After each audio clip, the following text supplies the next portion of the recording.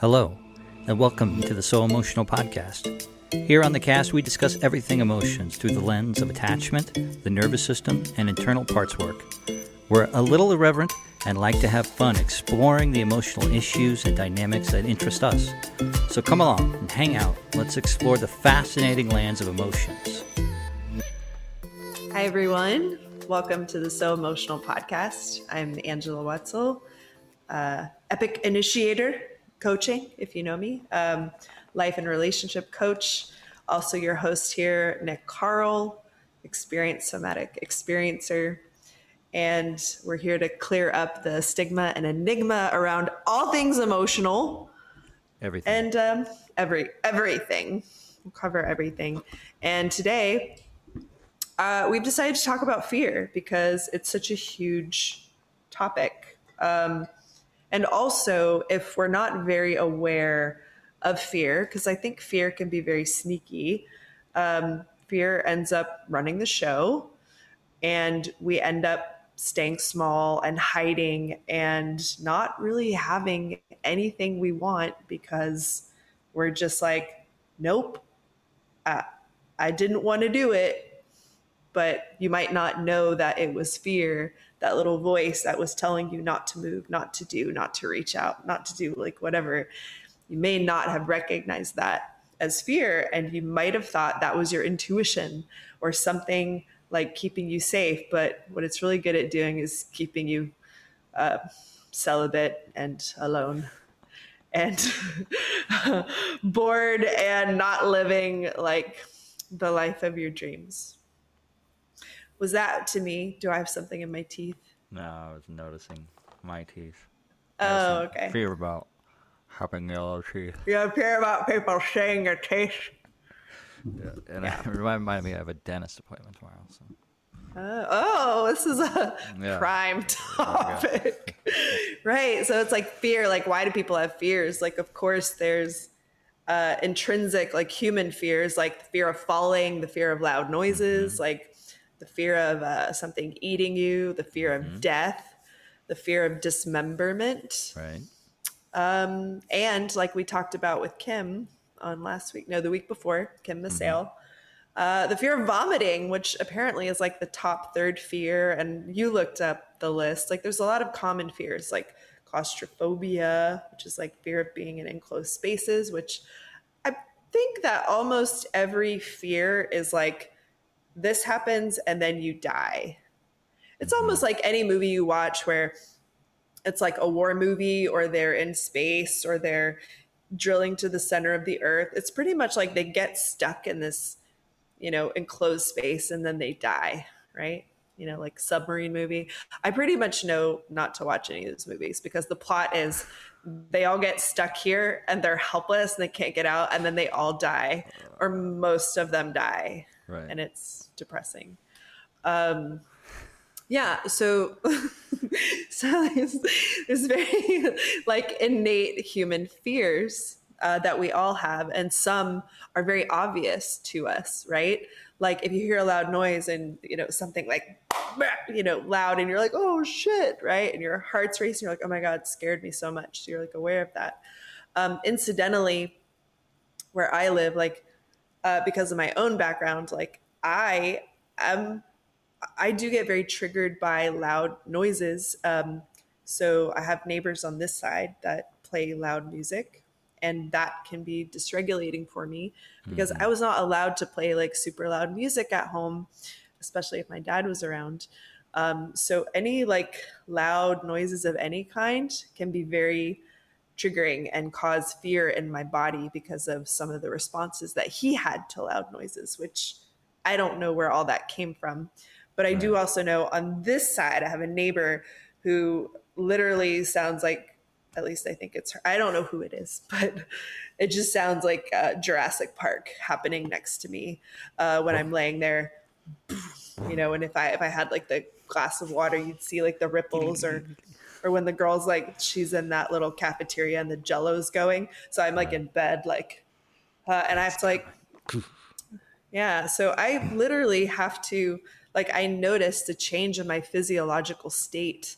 I noticed that I'm triggered. I noticed my heart speeding up, I notice like just some of those feelings, and I have to self-soothe because this is how my nervous system has been acquainted around noises. And so I think if we are going to decide that we want to thrive and decide that we want exciting, fun lives and that we actually want to have what we desire, that we get well acquainted with our fears and we learn to snuggle up to them and get very familiar, because these are going to be the things inside of you, like the things that all your parts and personalities are afraid of, but also the things you're going to have to confront if you hope to move through and be on the other side of that. Because pretty much, you know, the saying, everything you want is on the other side of your fears. And like, why is that saying here? Like, are people just assholes and they want you to like jump off cliffs and like do shit that scares you? It's like, no. And I guess I was trying to think about this earlier and like how to explain it, but usually what happens, like when we have wounding around something, that's where like we have a lot of desires that are created in that space of suffering, right? Yeah. So, I mean, we could pick any fear, but let's say, for example, what's going to happen is when you have like a traumatic situation, let's say, we'll use like swimming. Let's say you had, when you were younger, you almost drowned in a pool, but you were rescued from that, like you were saved from that. And since that moment, your nervous system will tell you, like, stay away from water, don't even drink it, dangerous, right? Okay, probably not the drinking thing, but don't go swimming, like, don't fuck around in puddles, like, it's not cute, don't go to the beach, like, you will probably avoid water because at that time you had no mastery over swimming. Maybe you did mostly drown and were brought back to life, but you will remember those moments of panic and terror and your feeling of helplessness and powerlessness. So your nervous system will say, this is not a good scenario for us. So I'm going to remind you of what happened before. And this is where we're going to be focusing. So you stay away from it. Danger, danger, Will Robinson, do not go near the water. Now, usually there's things that happen in the space of that trauma where, and I'm not saying it's always like this. I'm not saying that you have a fear of water and drowning and you aspire to be like a surfer. Maybe not, but maybe it is causing you to close down and be contracted in an area of your life where you actually want to have a feeling of freedom and expansion.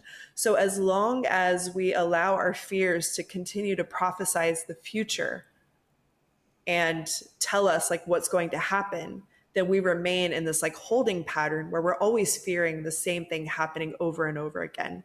And that's how I think we end up in like a Groundhog's Day. Like a feeling of stuckness is usually because there's some fears that are running the show.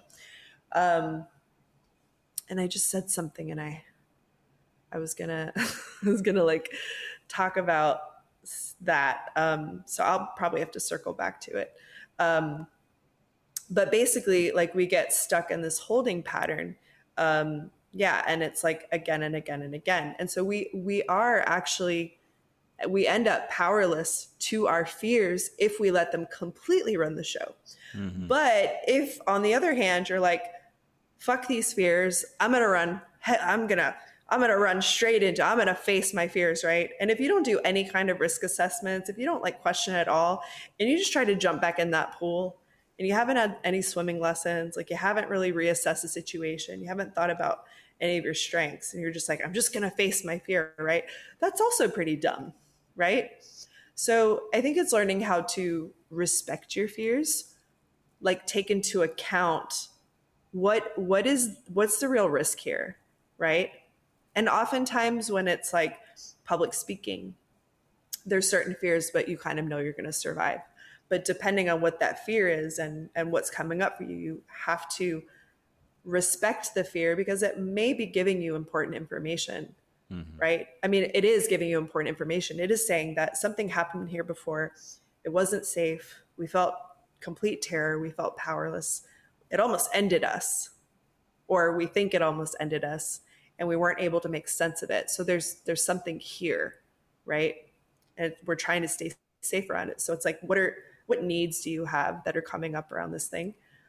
And also, do you have to remain stuck there, or do you have to remain captivated by this fear? Is it telling you a complete truth, or is there some aspect of illusion there? Right. That you really need to understand the fear in order to know how to approach it and navigate it appropriately, so that you are neither stuck and you are neither like jackass, like running and jumping off the cliffs and being like, well, I had a fear of heights, so the only way to do this is for me to fling myself into the abyss. Right. You know, I So think there's a kind medium, for your nervous system. I think another relationship like that is saying that, like, I don't want to be like my mother, so I have a fear of being like her, so I'm going to go so fast and far the other way to try to prove something, right?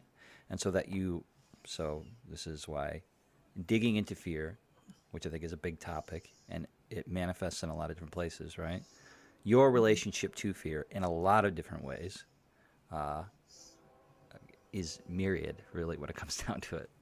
I think that, I think that, I think taking a cursory glance, you could just go, like we talked about this, 20% of people sort of like thinking about their own projections, or their own relationship with fear and about the different dynamics of fear. If you just ask regular Joe on the street, I don't know how far that goes because it is so subtle and because it can be very sneaky, Yeah. But yeah. it brings And me there's, back to the biological imperative of what fear is, right? Mm-hmm. Fear is keeping us alive, essentially. That's at the base. yeah, right? important. Death, okay. Yes. And important. then that goes into a bigger question of like, why do we fear death, But anyway, let's just take for granted that we don't want to die. We have a biological imperative not to die, right? And probably a psychological and emotional imperative not to die. So it's a big deal, right? That's a big deal. Right. Well, fear is like fear of the unknown, meaning I'm afraid of an experience that I don't have, because then my ego, or my fleshy self, my nervous system, is always trying to predict like survival, like optimal happiness, like optimal goodness and feeling safe and calm, right? Mm-hmm. So it's always going to like try to avoid any logistical nightmares. And the unknown is a place of pure potentiality and many logistical nightmares. So the ego is like, oh, hell no. Right. Like, I don't know what's in the dark. No. So the other giant tricky part is that we now, like as adults, we'll say, have a lot, and I mean like a whole nervous system worth of assumptions about what those fears are, right? And some of them are known, like, goddamn T-Rex coming. It's easy. It seems easy, right? It's like, yeah, that big thing, if it gets here, I die. It's like a really simple equation, right? Yeah. But I think that there is a whole other sort of like hidden thing that the fear can also preclude your cognition or your feeling of a thing. It's like so spicy and so... Yes. I was like, what are you saying? And then I'm like, yes. So what I think about that is just like that you can be steered by fear and not necessarily even know it, which gets into the idea of the unconscious aspects of it, Mm-hmm. Like... Yeah, I was just also thinking about how many like kinds of medication there are for like anxiety now. Right. Because as human, fear, like, right?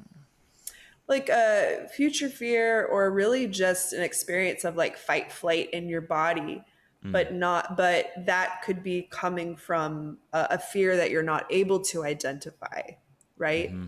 Right. Like I feel fear, but I don't know where it's coming from, which Right. can be feeling like you're held hostage by your nervous system, when it may be interpreting so many different signals. Like our bodies are very sensitive and always interpreting the energy that is coming at us. So you just might need to delete some emails. Like right now I have 42,000, and that's a low number. I like to subscribe. I'm a big fan of subscribing to like email lists, and I need to go and now like with the like political scene, I just feel like they try to add you. And I'm like, where did this person come from? Like suddenly I'm on their list. But it could be some feeling of like all this energy like coming at you, and not feeling like you know how to process, or feeling overwhelmed, and I do think that our current culture is so fast paced that we don't Right. really even have time to feel into what these messages are.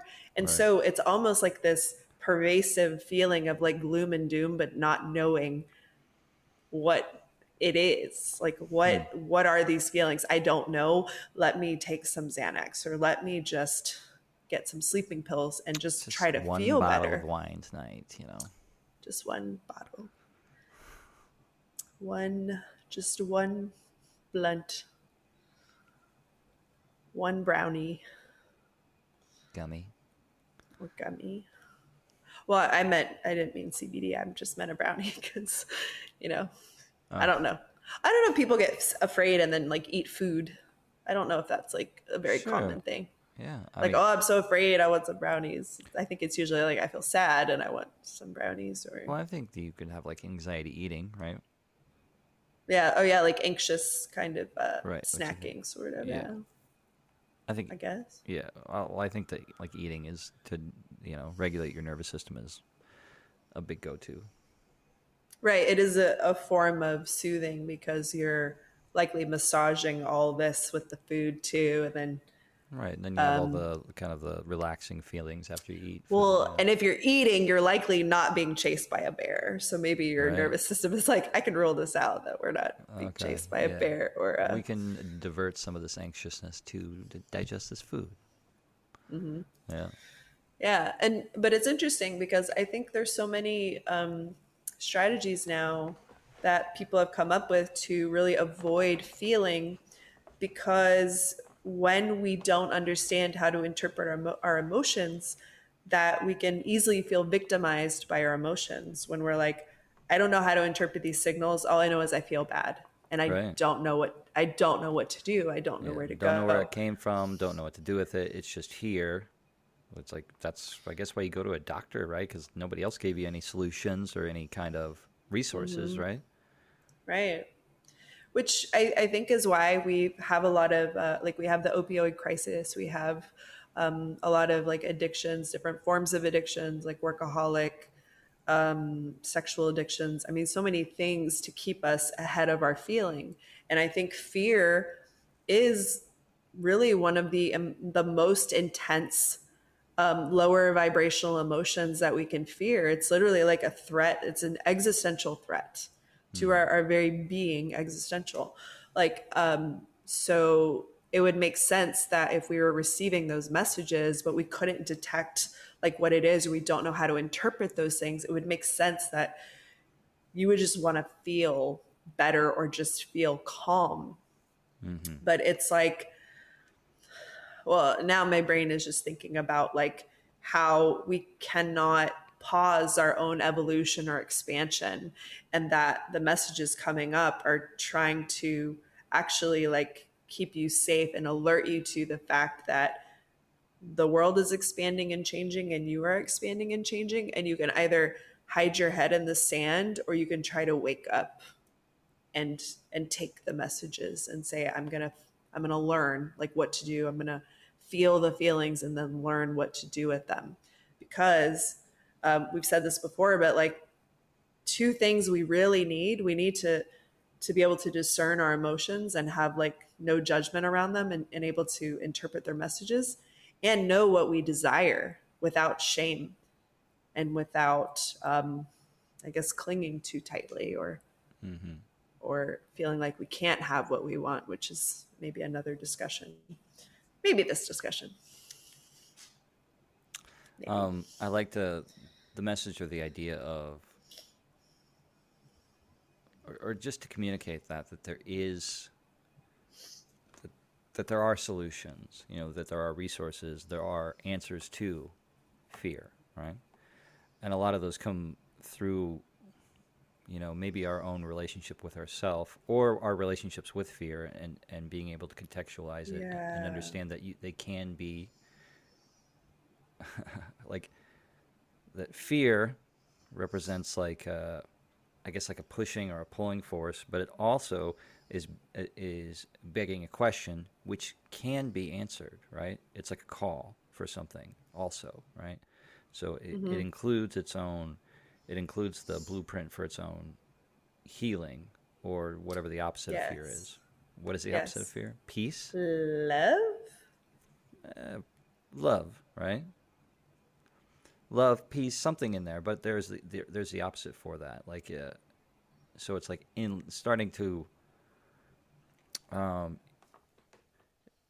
I think a really easy go to for fear is to avoid it, right? It's just like to get Yeah. it out of here, right? Essentially, which Right. is that's one stance, one energetic stance. It's just like, fear's here. How do we get rid of it, right? Well, it's Mm-hmm. like, Yeah. first of all, we have to come at it from a different angle, right? We have to have different energy. We have to have like creativity with this, and like obviously not. I think about this as like internal, the internal kind of fear, not like, you know, car barreling down a hill at you. It's like, yeah, do whatever you can to get the fuck out of there. Yeah. I think in that case, then your instincts can take over and it's just fine because your nervous system is going to have its own calculated decision on like what the best response is, whether that's fight, flight, freeze, fawn, whatever that is. It's going to be like, this is our best like survival tactic, so this is what we're going to do, and you really don't have to think about it. But in in this age, there's just so many different fears that are not actually so tied to like survival in some ways, or they are, but it's not always like so imminent, I guess, is the Mm-hmm. difference. It's not like imminent, like it's not imminent death or imminent demise. It's like a slow descent into hell Right. and suffering. And I really liked what you said about the relationship to fear, because I think it's hugely important that we really change how we look at it, and we do like soften our approach, that we recognize that we're feeling the fear inside of our bodies, but it's not necessarily bigger than we are, and it doesn't have to rule us, and it doesn't have to like keep us prisoner. Like we can literally decide. And I actually was thinking about this topic because I started reading Gene Keys, which I introduced to you and everyone else that I've spoken to since, pretty Who wrote much. that? Richard Rudd. I have the Okay. book here, but so I've always had like kind of an interesting relationship to fear. Like I've always been like a cliff jumper type of person. Like when I was 2, I like jumped off a high dive and like did a belly flop into a pool, and my Oh, parents like saw Jesus. me on the way up, and usually my parents were always seeing me in various states of like about to do the thing that they didn't want me to do because they didn't know I was already doing it, pretty Right. much. Or climbing up like a 50-foot tree swing and like swinging down. They they would joining the military. I've given them probably many sleepless nights by wondering what Angela's doing or what Angela's up to. um, and even like those kind of things, like I feel like there was almost a sense of like fearlessness, or my inability to actually like feel, I want to say feel the fear, but almost like maybe I don't want to say it was like irreverent, but it was kind of like I didn't think about it, you know? I wasn't like, I was feeling the fear, and sure, I have a certain amount of like bravery or courage. And that's like one thing that I noticed. And then another thing that I've noticed more recently is that there's certain types of fears for me that are more difficult. Like they're just more challenging. Like they're deeper, they're more deeply seated. Um, and being an adult, there's like money fears, there's like fears of being seen, visibility. Mm-hmm. There's like all these different fears, um, and even with like the current climate of disease and whatever else is going on. I think it's very easy for us as human beings to allow fear to program us into like a holding pattern. And so, what I try to do is feel into that place of like inspiration and what my next expansion is, like what my next move is. Because usually it feels exciting, but it also feels like, oh shit, like, oh fuck.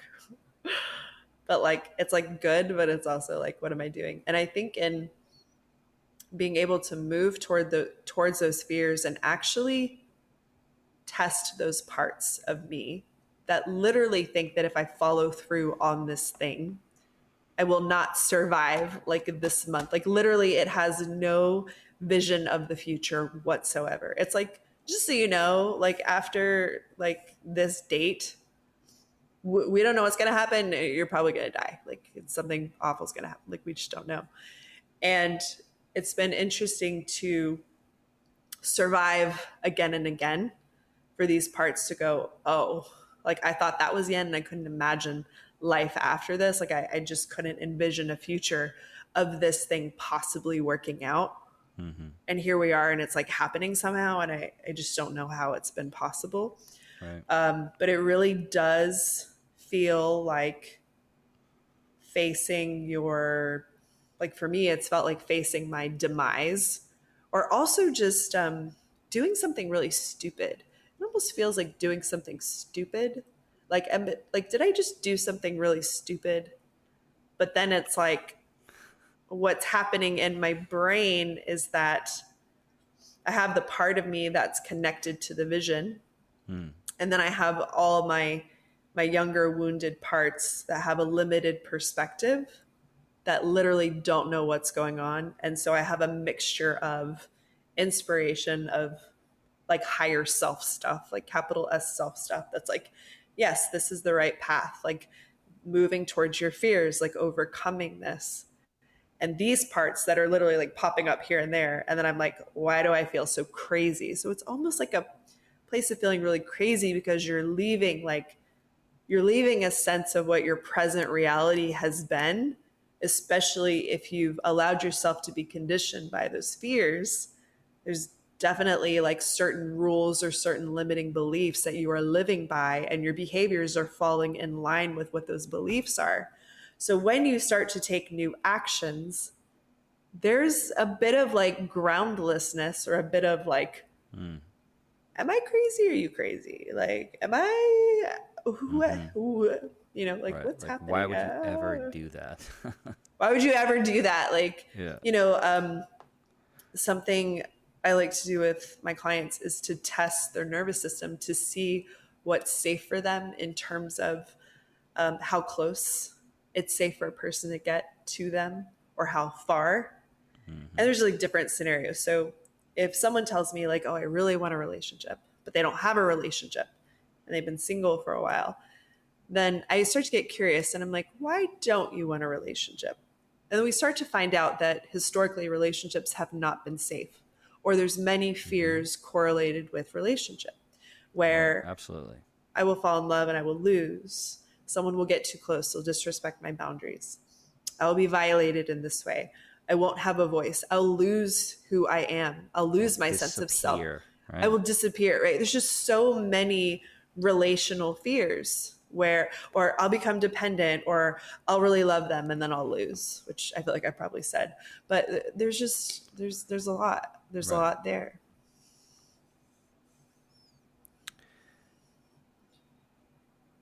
So it makes me think about the attachment styles, the basic attachment styles, right? And then Yeah. what some of those, kind of like 101 fears that belong to those. So, which I think it's really fascinating, that fear of like disappearing, because that's one I've experienced. Not Yeah. disappearing, it's like being smothered, okay? And so this goes back Yeah. to a story I can tell, which is part of my own habituation into being alive, into what the universe actually offers, right? And then into the things that I should be afraid of, right? And one of I the don't think I understood what you just said. okay,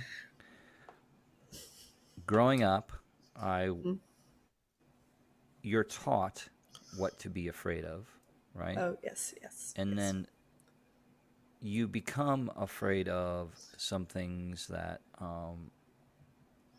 like you can become afraid, especially relationally, I think, Oh, yeah. of situations that you were put in, right? Yeah. So, and I know it's this is so tough because I think it happens at such a young age that I maybe don't necessarily have the words for it, but in sort of backwards engineering and feeling into, and then seeing all the examples about how my relational beginning plays out later on, I can sort of fill out the story and tell the story. And so one of my deep fears is about being smothered, right, or disappearing, really having like my autonomy not respected, you know. So these are some weird lines where it's like somebody else's, you know. So this is like a, I think, a mother fear. It was like my mother's will was the writ of the castle, right? And then I was not considered at all. And over and over, that I felt like that, like my desire or my need to be met or be taken into consideration is doesn't happen, and it rules my life, which is like a very young at the time, right? And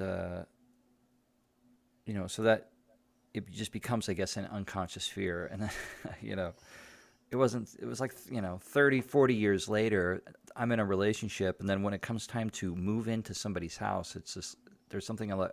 There was a fear about there's not enough space for me, which is this like replaying of this fear, like this habitual thing. Now we're redoing the thing because it's not known, and it's just like stayed in my being. Like when it's time for the reflection of the real life here in the present at the time, this fear comes up, and it's just like I can't move in here. There's no space for me, right? Because I couldn't imagine myself being seen, being respected, being actually a part instead of just like furniture. I felt like I'm furniture. Once I move in, I just become your furniture essentially, you know. And then the me that I know is completely lost, which is kind of a death, right? Yeah, it's a death. Right. So if we were to do an attachment quiz, then what deep fear would you say that's correlated with? What style? Well, I think that is a probably an avoidance, right? Okay. Yeah. It can tie into some other stuff for disorganized, a couple different directions, but it's an avoidance, right? My deep fear, and in a sense that also came from me, is that like that I've had is that people are not safe. I don't get considered. I don't get my needs met when I get close to people because people will not take care of me because they never have before. It took me a long time to come into a relationship with my own fears to be able to say that and to know that, right? Yeah. If you would have talked to me 10 years ago and like had this kind of conversation, it'd just be like, you know, Charlie Brown's mom, like whop whop whop whop whop whop. Like it's hard to, without really a lot of information, is like a world building thing because the dynamics and how slippery and how really a big topic fear is, and how our emotions are, you know, this is a whole sort of like hidden realm that's really like rule based and works like in really like logical ways, but our society in general, you know, like my upbringing, there wasn't a lot of like in-baked knowledge around how this stuff worked at all. And not Right. only that, so in that ignorance or dimness was a lot of practiced non-consideration, non-attunement, non-attachment, non-love, which is, you know, breeding grounds for fear, deep fear. And at those types of ages, that's when that's when that gets established. That's when these deep stories about Like, I feel like it's a deep story to say people aren't safe, right? Like, Well, yeah, I mean, what you're speaking about there is like when we come into this world, children need an adult nervous system to regulate, to show them how how to regulate, to model that. But then what happens when we have unconscious parents or we have those around us who are dysregulated and don't even know how to co-regulate or self-regulate, then it's like, where are you going to learn what emotions are, or how to even like navigate your fear or your needs or your wants or like anything? Like how do you like, and when you say that, I think at the base, it's like to show you that the world that you live in is a safe place. right? Yeah, but if they don't have that to give to you, then Then it's what they're showing just you is that the world is not a safe place. right. They're showing you like, yeah, Right. you know, like you're here because I don't know, because I wanted kids, because I thought that's what I was supposed to do, and also sex was nice, and Whatever. Life goes on, right? Just because you don't have an understanding of something, yeah, it's And like you're in survival and you're taught survival but not thriving, right. And and just so yeah, I just think it's important not to bring judgment into the places where there's the lack of light or lack of understanding. People only yeah, got what they got, right? Which yeah, is the same type of spirit that you should bring, try to bring to your own fear, right? right, That, yeah, that it's like and an ignorance of something or just a lack of something. true, because as we've discussed before, like awakening truly is a mysterious thing. Like how it happens, how we have awareness over certain pain points, like how much pain we need to experience, how many rock bottoms, like how many, things we need to be scraped against or pushed up against, or to be like, oh hell, like what is this, right? And truly, it's like if you consider all of the different, like all of the decades and how we've progressed, like as a human race, things our parents didn't really have access to, Instagram, YouTube, like there's so much consciousness and information just being shared now, and like therapy is so much more common. Coaching is a huge exploding thing, it's just a different world. And so whatever consciousness like brought us in, and of course we are allowed to have our feelings about that, about missing out or not having that safe environment or feeling loved or connected, or that we understand what thriving is. That's a journey in and of itself to make sense of that and to like heal that relationship where you're able to come to a place of forgiveness, because all of that trauma happens, in the dark, like in the shadows, in the Mm. unconscious places, and creates and breeds more unconsciousness. But then eventually, if you allow it, can actually breed huge awakening and huge consciousness and awareness. So, um, you know, What are some of the base fears for the anxious person yeah. in a relationship? I mean, I'll go through all of them. Okay. So for our anxious types, fear of abandonment is the biggest one, because their main challenge is not really knowing how to self-regulate. And Mm. so their way of regulating is to try to reach out to another human and to feel safe that way, because they don't necessarily know how to connect to their own center, soothe their own nervous system, make sense of their jumbled thoughts. Like when their system is dysregulated, the way that they come back to center is to go, oh good, another person I can like reach out and grab on. Now I'm safe, I've got this person, right? Which is, if you look at it, it's like you can see the very small child there Mm. that is looking for mom or dad. Oh, mom's here, dad's here, I'm okay, right? For avoidance stuff, it is the fear of enmeshment, which is ego death, it's loss of self. And it can also be like fear of overwhelm and failure, but to some degree it's like all those fears like lead to some form of death, right? Right.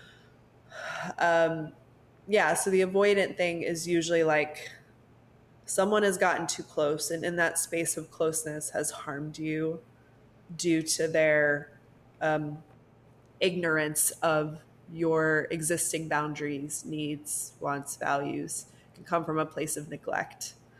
Very painful, and a lack of ability to feel safe around other people because you're kind of aware that they may push past your boundaries, that you won't be considered, that you won't have a voice, or that they're going to heap their emotions onto you and you're going to be like, I'm so overwhelmed. So we get a lot of avoidance stuff from like parentified children.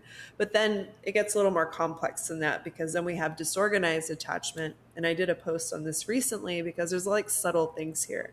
Right. Those are like the two main fears, is abandonment and enmeshment. So it's kind of like death due to being alone and helpless, death due and enmeshment, death due to ego death, like there is no separation, you don't exist, right? The disorganized types have both fears because their nervous system was like kind of set up, there was no organized strategy. Like, so the strategy of pursuit didn't necessarily work all the time. The strategy of pushing away, running away didn't work all the time. So their nervous system, their attachment style is very much like a moving target because the environment they were in, likely because of like the law of polarity. When you have one parent that's presenting more as anxious, the other one will be presenting more as avoidant. So when you see both of those styles, you're embodying both styles, right?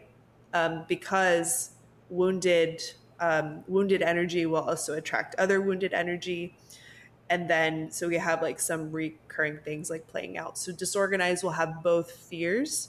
And then if you want to add like another layer onto that, would be the fearful avoidant, which actually is disorganized. And some psychologists will make this distinction that there's an element of fear in the attachment. Now, we could argue that there's already fear in the attachment when it comes to the anxious and avoidant. They have fear of abandonment or enmeshment, right? But the distinction I like to make is that it's usually a more imminent fear of death, or like of the unknown. So basically being physically harmed in some way by a caretaker. Right. So, and that can come from a lot of different like physical, sexual transgressions. Also psychological intimidation, like seeing someone else get beaten by that parent, even if it's not you, can be extremely challenging, and a huge form of abuse, as well as that parent breaking things and exhibiting that kind of show of force and anger, because it's unpredictability to your nervous system. It's like one moment they're breaking this lamp, the next minute it could be you, right? So it's just this like complete lack of control and imminent existential fear of harm, dismemberment, death, serious stuff, right? Serious shit. And it's all pretty serious, Sure. And, I'm like thinking back to like the Gene Keys, and one of those keys talks about like taking shit like too seriously, which is why we want to try to inject some like levity when we're looking at these things too, and be like, yeah, it's normal. Like shit's hard, shit's scary, and it's also okay. Because you've got to, in terms of like organizations or clubs, this would be a ginormous organization of disorganized people on the planet. Do you think that, to what extent do you think does having a, we'll say, insecure attachment lead to unconsciousness around the fears? Like, I don't know, this is kind of a weird thing to ask, but like I was always aware-ish of my emotions as I went through all my dysfunctional relationships, like, about that idea of not moving into that house. I knew that I was afraid of not moving to that house. I just didn't know exactly why, right? And so, like, I could always feel the fears, and I think everybody can feel the fears or whatever. They know that fear's there, but it's more of like the why or the thing that it's connected to. That's more, I think, is the tricky part. Yeah. Your question actually makes a lot of sense because for someone that has more of a secure attachment, they are going to have more of a regulated nervous system more of the time. They're Sure. going to feel safe and regulated in relationship, and they're going to feel safe and regulated on their own because they have the ability and flexibility of their nervous system to manage distance, space, time, all those things. Right. So they're going to have much more awareness Yeah. as to what's going on. Now, if you have a person and they're like they have an insecure attachment style, so there's always some kind of imminent threat of being abandoned or being enmeshed, so they're always like, so everything's scary, everything, so they're in a constant state of dysregulation, which is why you see like a preponderance of like autoimmune disease and like lupus and all these like unexplainable illnesses, because when you have a body that's in constant fight flight trying to navigate safety at all times, you burn huge amount of resources. And if you're not able to support the needs of that body and give it constant fuel and constant minerals and vitamins and the resources to keep burning so hot and so fast, when your foot is on the brake, your foot is on the gas and you're going 100 miles an hour your whole life because you can't find safety anywhere, you're gonna have problems, not just in relationships, but with in your whole being. Well, it's the whole how heavy is the glass of water thing, right? Right. Yeah. Yeah. It gets heavier as you continue to and so hold it. Think about your nervous system. It's like, I think about, when you look at like animals out on the plains or whatever in the herds, the wildebeest or whatever, when they are just grazing, they're tranquil, they're relaxed. Like, think about horses just hanging out there, like,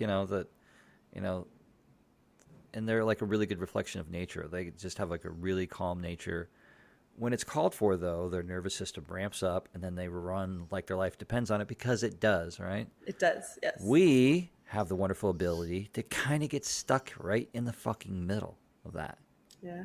So here we are in some sort of low grade, like waiting for the shoe to drop or waiting for the thing to happen, which can become, that's where, the idea of like your nerve tone like really starts to suffer. Because if you're holding that glass, imagine that, like, and like, when was that glass put in your hand? Probably when you were like young, right?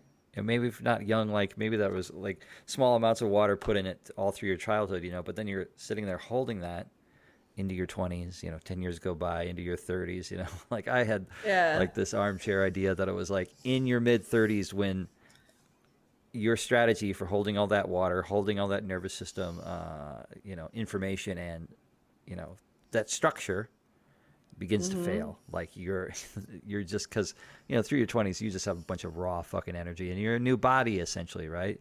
But as you begin to kind of like mature and age a little bit, the strategies and your body start to not be able to do that anymore because of what they're doing. Yeah, I mean, I would just say if you have an insecure attachment style, which includes anything that is not dominantly secure, then, good luck telling the difference between your ass and a hole in the ground.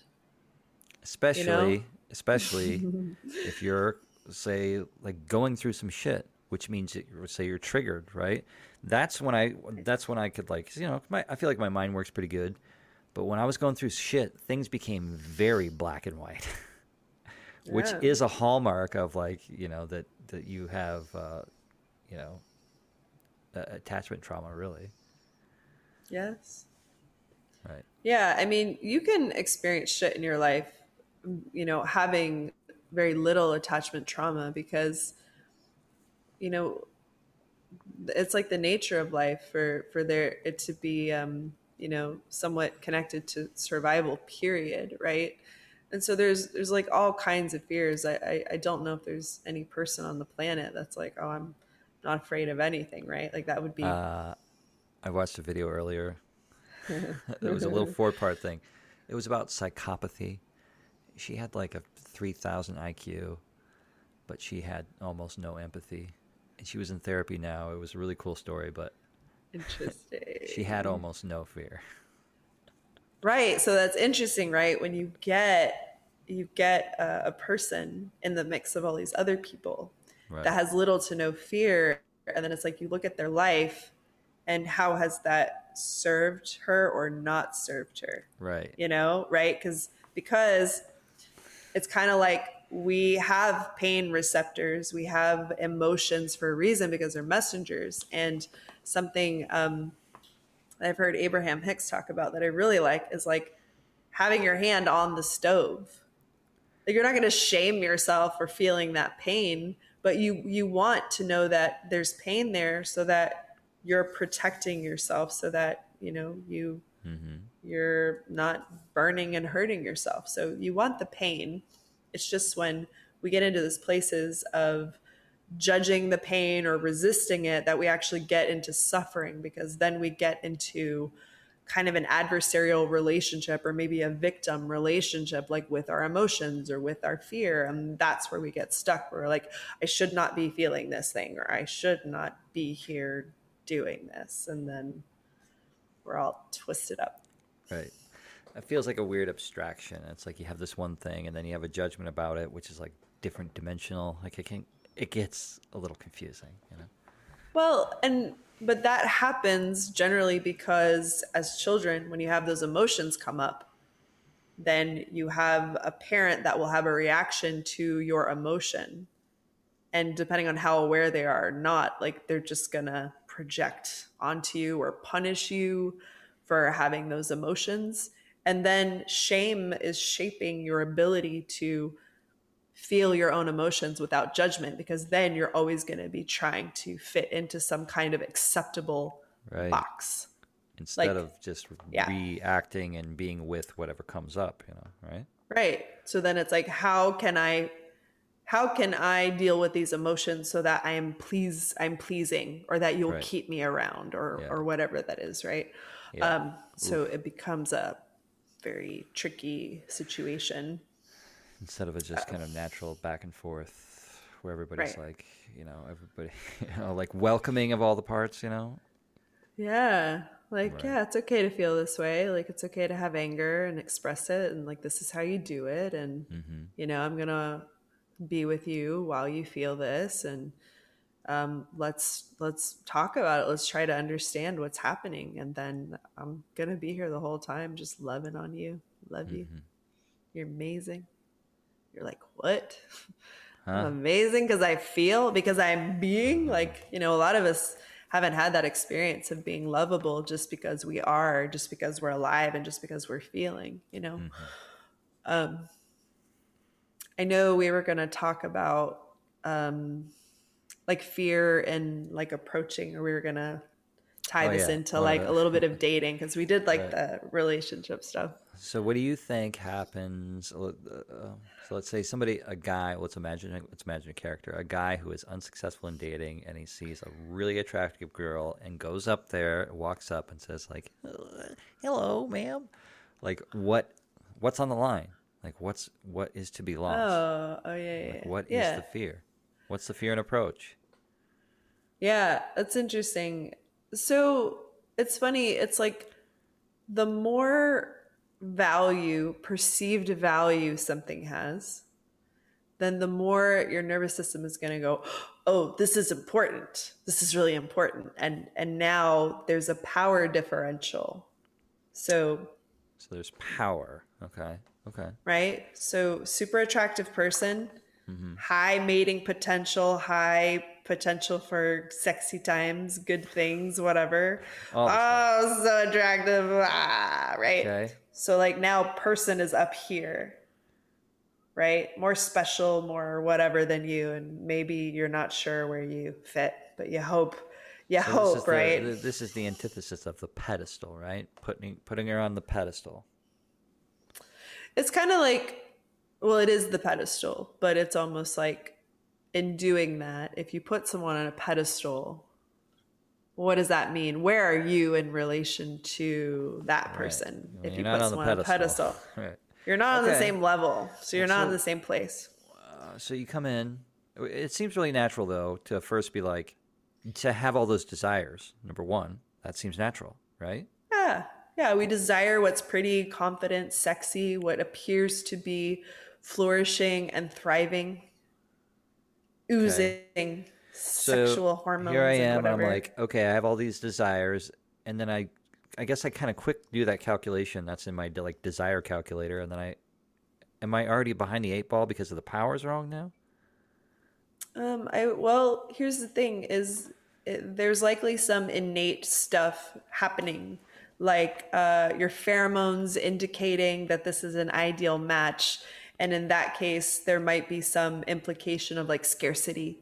Like you've got one shot, and if you don't get this shot with her, then you might not be able to procreate and, extend the Scarcity, species or scarcity. whatever. You said scarcity, Right. right? I did. Yeah. Okay. All Right. right. So scarcity, I feel, is kind of like an attitude. Okay, ish. Maybe can you go with that? Well, I guess I would say that there are certain like biological like realities that the nervous system is kind of like assuming. So it would be like maximizing resources or moments and energy at any given time for like Okay. maximum result, maximum outcome. Okay. So it's like, I think that humans have certain biological drives that are like, you got to do this thing and you got to do it now because this is your only shot. Maybe because you might die or get eaten by a tiger or something. So then there's some sort of natural, innate, unconscious drives like driving the species, like driving the human body. Does that make sense? Sure. Okay. So There's there's. like life cycles, crop Yeah. cycles, like, I mean, I get the biological imperative, right, and the biological yeah. drive that puts you in that place. Okay. So then we talked about. I know. Well, we started off with a mention of fear, and you talked about scarcity. Okay. Scarcity reminded me of an attitude, like what you're bringing Yeah. to the situation, right? So I just think about like a moment where you bring between two people. It's like two creative poles, right? And in the initial scenario of being scared or something, there was sort of something that happened that changed the power dynamic so that the woman in this case goes up in the Right. power dynamic, which then I think throws everything off because then if like power and then you're powerless, it becomes a strange like victim thing. I think about the internal things that could happen to something like that. It's like, oh, she could turn me down. Oh, I could be, maybe it's like an approve that I'm not worth it, right? It's going to let me know because she's up there, and then it's not going to go well. Imagine not going to go well. That it's Yeah. going to be a referendum back down to what my actual value is, because now we're in this weird power up and down because it's another dimensionality to what's happening. I think there's a lot of layers and levels Yeah, to this, but we right. will try to get into. I will try to, just see what comes up in my brain. But something else is there is sort of like a reality to this like scarcity because we're like in a specific space-time reality where we have Sure. like a certain amount of time to like reproduce, and also like I said, like perhaps the human body are like trying to maximize this moment, like make the most of this moment, right? Okay. And with this person as being like individual, unique in their own right, there's like a certain type of energy and like the combination, especially if there's attraction, usually for things that are like very important to you for whatever reason, like there's always some kind of polarity like going on in attraction. So it's Hmm. like noticing, okay, why is this person kind of lighting up all my boxes? Like why is like, ooh, shiny? Like why is that attraction there? So then if we look at the origin of where desires come from, it usually comes from a void or a place of unwanted.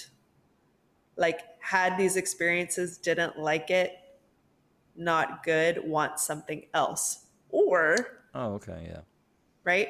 Want something else. So I don't like this. Now I'm clear. I don't want that. So Right. I want this. So I want this, right?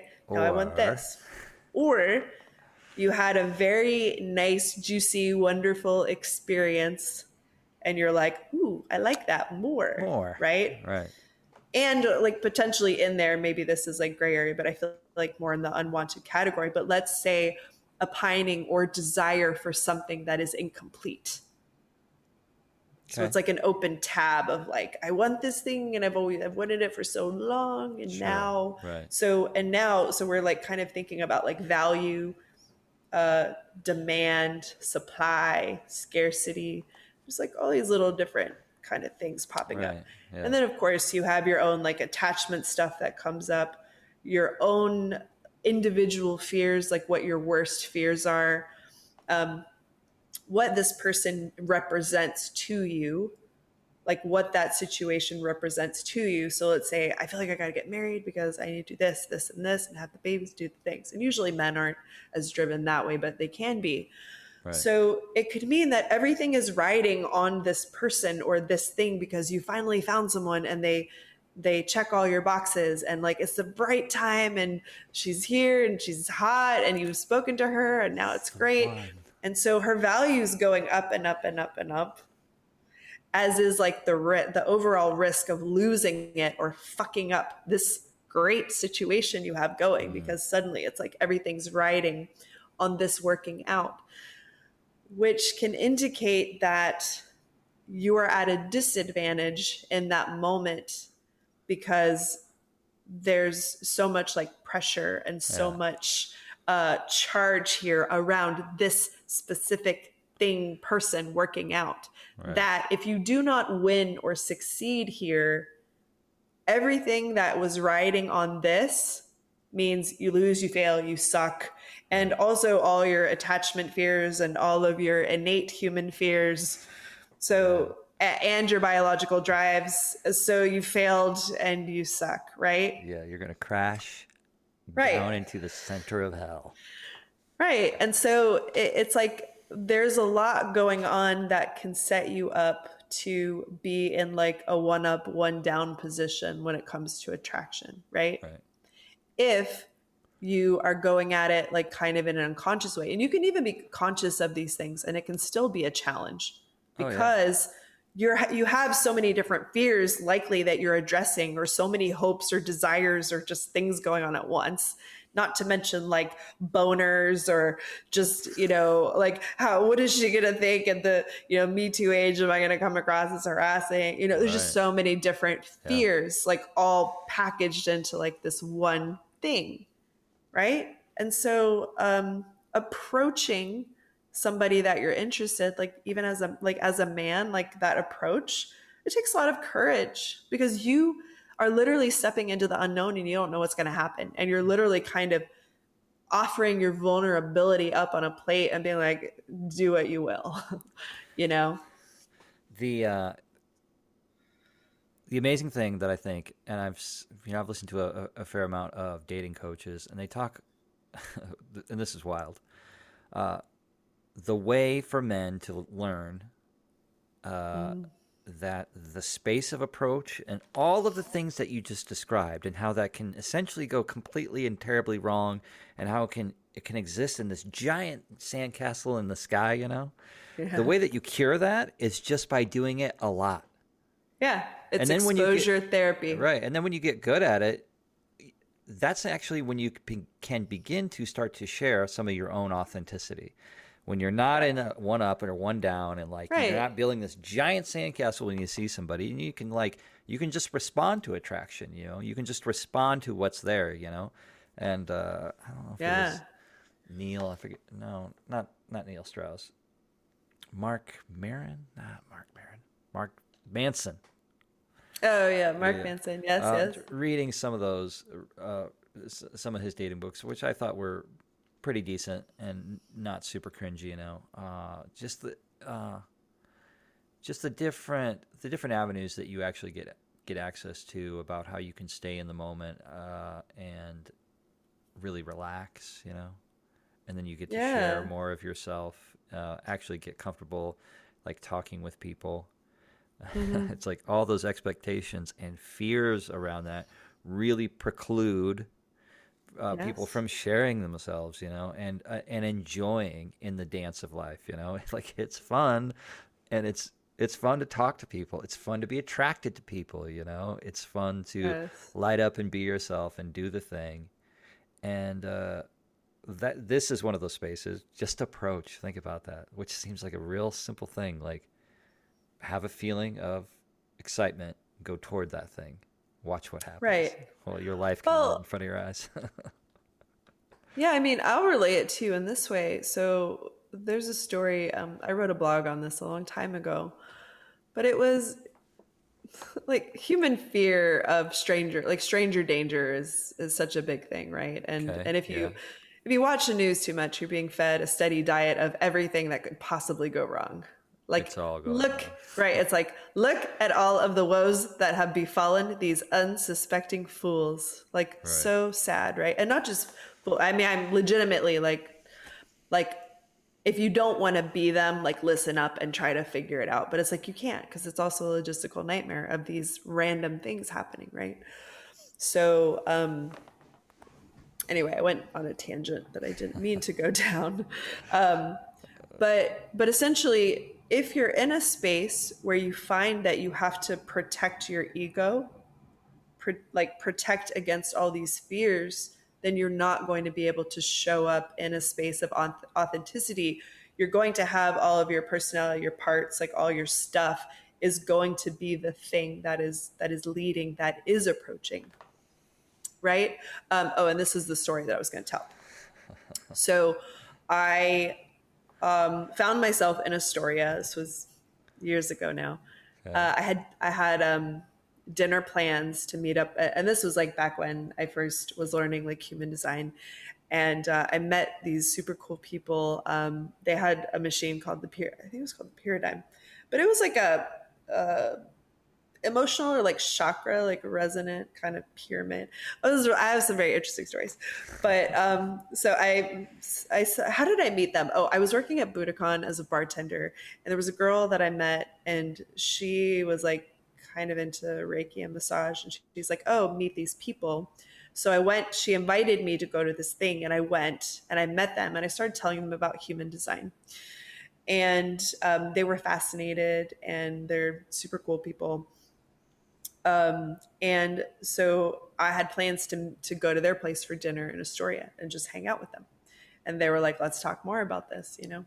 And so I went out there, and my phone dies. And it's like February, it's cold in New York. My phone is now just like a cold brick in my hand. And I don't have their address. I have no way of calling them. And I've made it like I'm like on foot, and I'm like, I don't know where I'm going, and I also am shit at navigating. Like, just Oh God. directions are not my strong. I have many gifts. Directions aren't necessarily them. And so I'm like, I need to charge my phone. So I'm literally wearing like a beaver hat. Like it's a hat that has eyes and buck teeth on it and little ears that I got from like Whole Foods. So I'm wearing a beaver hat with a big like fluffy coat, and it's me. I don't think I'm scary. I'm like small woman, whatever. I go up to doors to ask to charge my phone, and you should have seen like the amount of fear and distrust and hostility that I invoked Ain't from, letting this goddamn beaver in here. right? Just like they were like, somebody said, no, that's weird. And I'm like, what's weird? Like my phone, like what is, like me asking to charge my phone. I had another woman Phones. that looked at me as though I had asked, like invited myself to come in and murder her and her entire family. I had another woman that looked at me like I had a dick growing out of my forehead. Like I just was like, I don't understand what's happening. And finally, I was like trying not to feel a little overwhelmed or sad or like, but I would have had to find my way back to the train. I would have figured it out, but I wanted my dinner plans. So there was a lady in her car, and I said, I'm so sorry to bother you. I said, is there any chance I could charge my phone? And she let me sit in her car with her, and I charged my phone, and we talked. She was the only person that wasn't afraid of me. that night. And I had encountered, like 3 or 4 different people knocking on doors and stuff. But it's like the amount of fear and distrust that exists in the world really keeps us from being able to connect. And of course, there's like always a risk, right? There's always stranger danger. But if we're really like attuned, and if you're aware of, we can actually be pretty good at reading people, especially. But anyway, that's like a whole other topic. But basically, what I'm saying is even for me to approach people's doors to ask if I can just charge my phone, was met with such, and I guess I'm saying I empathize, not only empathize with men and um, their the job of like that initiation approach. And I know it doesn't always have to fall on men. Women have masculine energy too and can approach and get things started as well. But I just want to like appreciate and applaud that courage. Right. Doesn't that fall into the purview of like masculine structure, Part of the structure would be like, this is the beginning. Hi. What do you mean? What's that? What do you mean? The masculine structure, so it's the masculine structure and the feminine energy, right? Mm-hmm. So oh yeah. So it's like either the masculine gender, like the container, right, which you can have like a man who has dominantly feminine energy, whether it's authentic or inauthentic. You can have that. But yeah, like generally speaking, if you have a masculine energy being and that's how you lead, then you find yourself in that role of initiating action and inviting that opening, expansion, that opportunity. And the same for women that are able to like be in alignment and feel into or use their masculine energy to approach. So it's still the masculine or alpha energy. Right. Yeah. But I think that it's a perfect example of, the benefits of beginning to understand the dynamics of fear, right? And about what directions those actually play into. Because like, and I don't know what for me, like I have never approached hundreds of people. I still get like, there's still been times where I've been precluded from like just really being in my nervous system and not being fearful, And I think that it for a lot of people that keeps them away from being in themselves and enjoying life and enjoying certain aspects of life. And then think about, it's not just that. It's like that same dynamics and those same relationships and the same pitfalls that you can fall into happen in money, happen with your careers, happen, I don't know, and tough things that happen in families, or just all over, right? So there's these dynamics of fear that can really slow us down, put us in boxes, and keep us in, keep us activated and kind of, locked up. Right. I mean, this topic's really so huge. There's so much to talk about here. But yeah, you're right. And it is interesting because I think one of the most important, like the first things that we need to do is like actually just have awareness of those fears, right, because we have no awareness over that. Jung says, until you make the unconscious conscious, it will direct your life and you will call it fate. Yeah. So it's like fear can definitely direct our lives, and we'll end up in a certain track where we're like, I'm unfulfilled. I'm not living the life I want. And it's like, you have to go out and like have the adventures and travel and meet people in order to like have some kind of like juice or fun in your life. Right. And that quote, unconscious conscious, we'll call it fate. Living lives of quiet desperation, thinking about, this is the person I'm fated to be, behind a lot of suffering. I just know that that's out there. That's out there. There's a lot of it. I think that it is part of our normal human experience to find ourselves in those unconscious holding patterns of quiet desperation.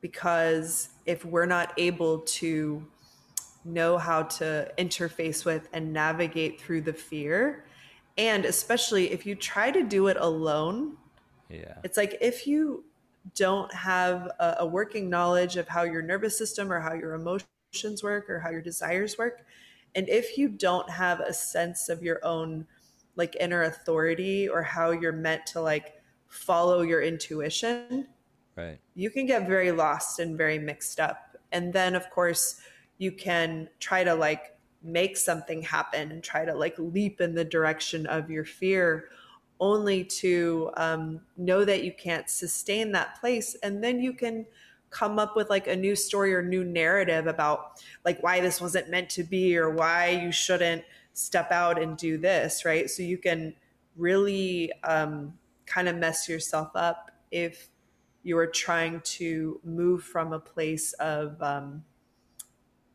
just moving to get something done as opposed to like making sure you're in alignment. Because if you're in alignment, you will have that sense of this feels expansive and juicy and that's calling me. Like I just really want to do it, but I'm also scared to do it. You'll usually have that combination of I want to, I'm scared, but I can feel like both.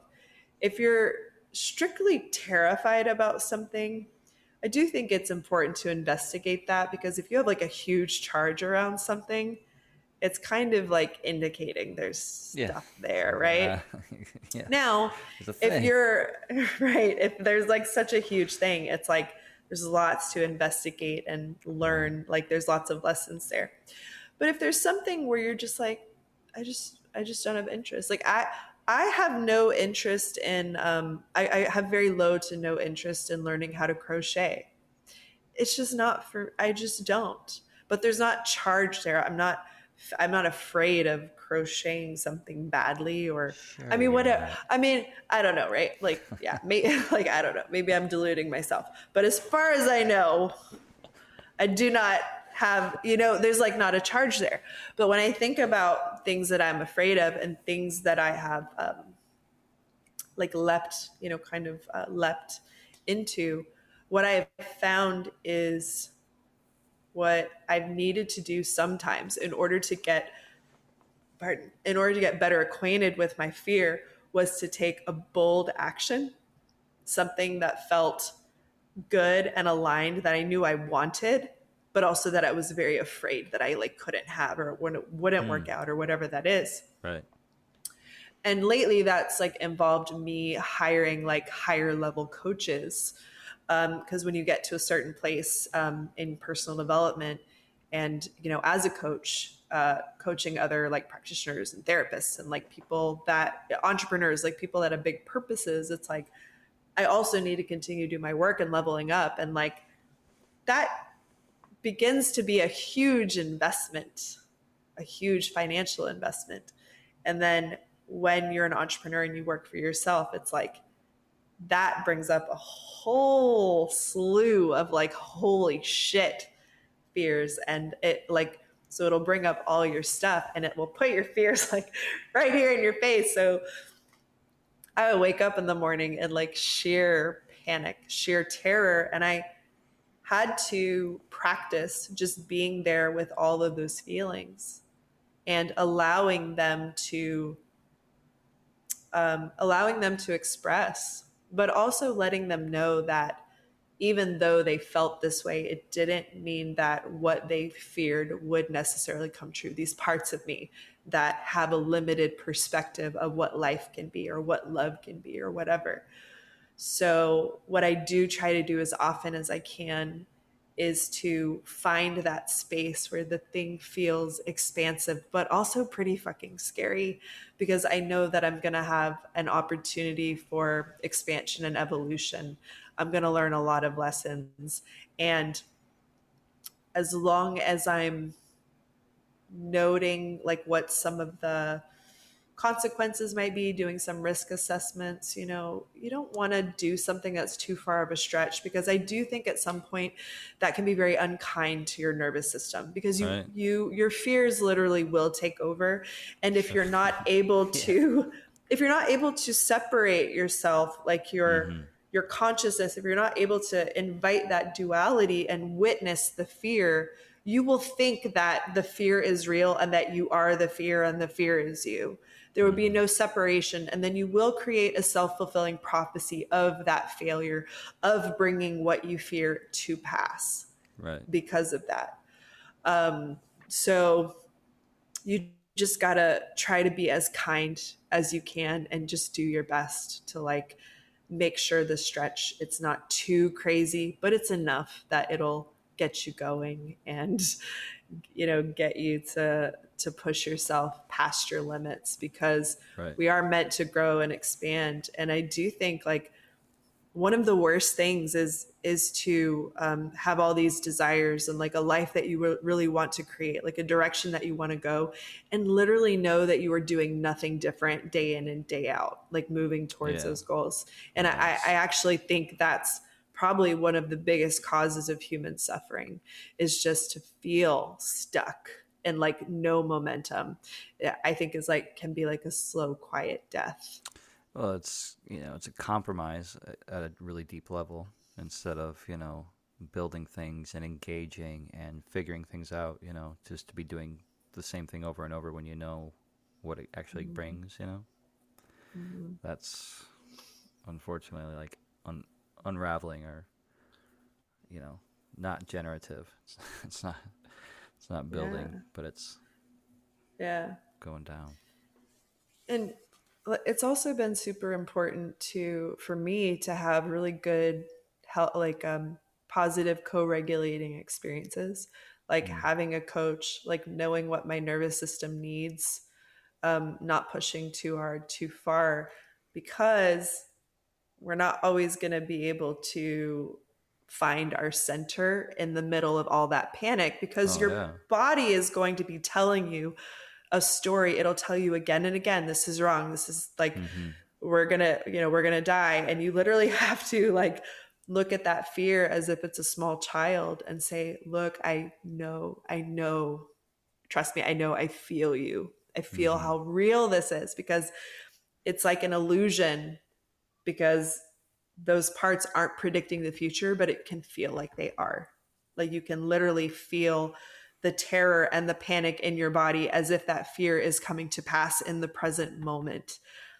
And if you act from that place of fear, you are more likely to create the thing you don't want to create. And so what you have to do is find a way, like find what your anchors are in your life, like your ventral anchors, like things that are positive, that help you to tap into that wider perspective, that higher perspective, but also that you get really good help. Because when you have someone who's walked the path before you and is brave and has like done big things, then you know that they're fully aware of like what the journey like to move through the fear is like. They know what it's like.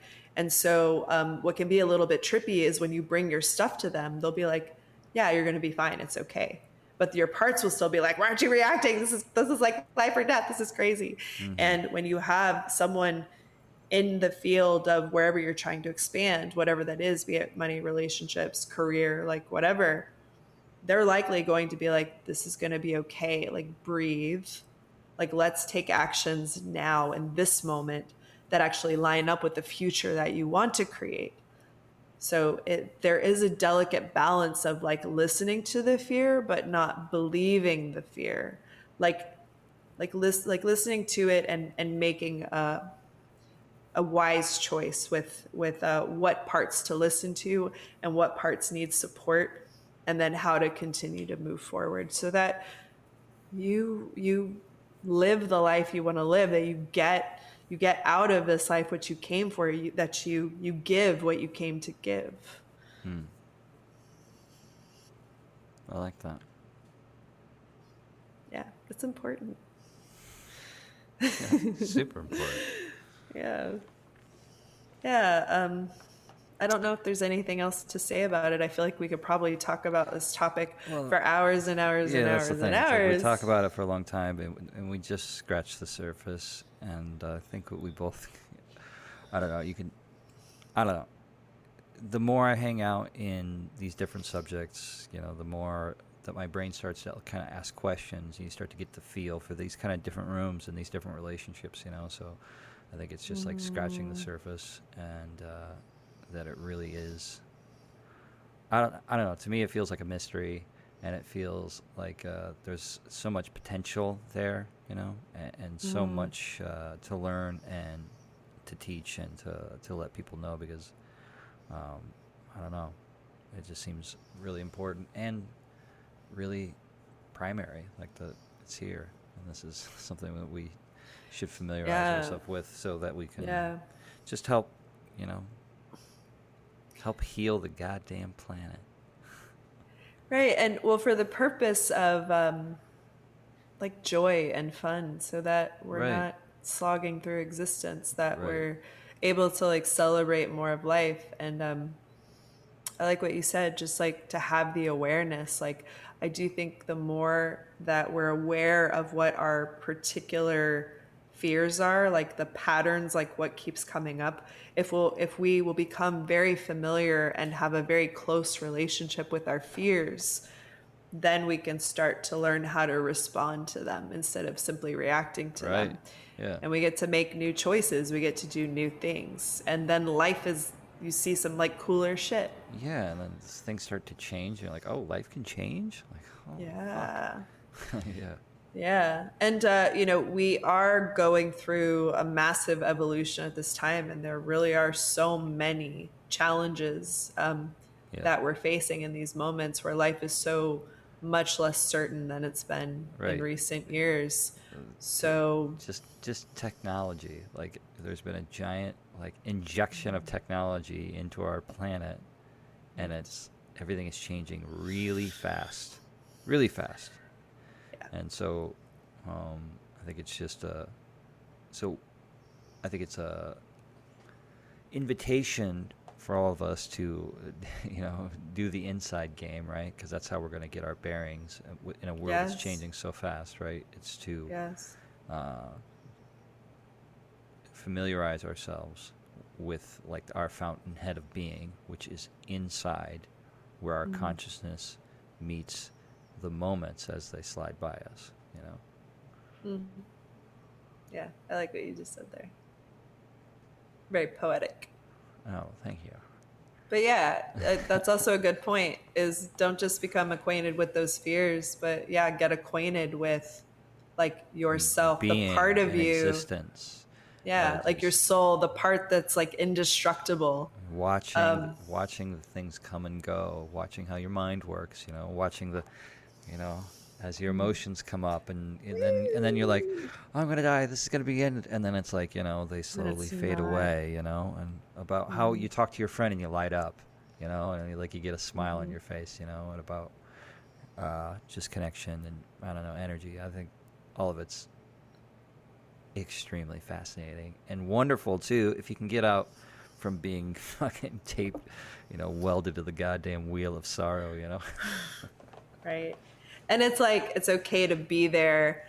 And there's such a great quote that's coming up in my brain, and I want to say it correctly, but it's Pema Chodron has this beautiful quote. It's like, only to the extent which you expose yourself to annihilation, that which what's indestructible within you can be found, something like that. And it's such a good quote, where it's like, we must expose ourselves, like our ego, these personalities, to annihilation.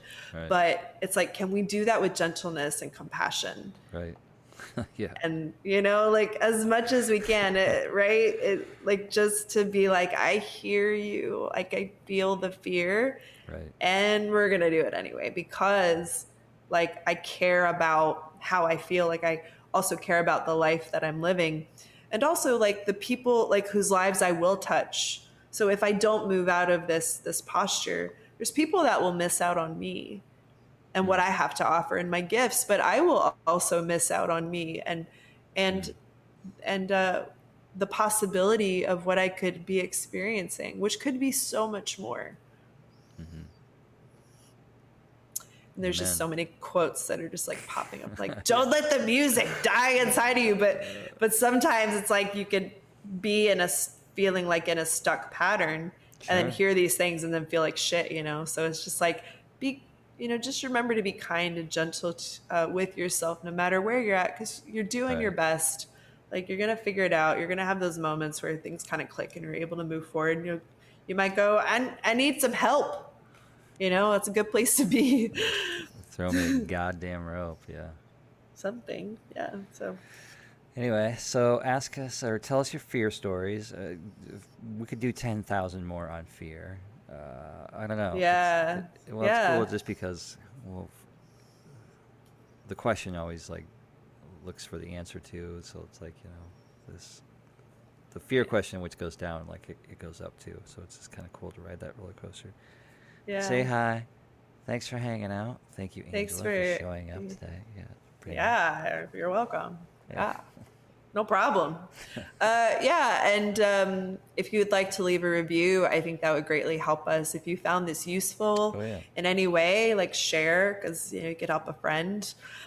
And we're open to hearing from you. We're gonna try. I mean, it's in the works where we have our own little Instagram page where we can like post things for you all to look at as well. But yeah, please say hi. We'd love to hear from you and get to know you, and also know what topics or what you'd like to learn more about or hear more about. Because we're here to serve as well. Absolutely. Have a good time doing it. All right. Okay. Bye, everyone. So emotional. Bye, everyone. Bye.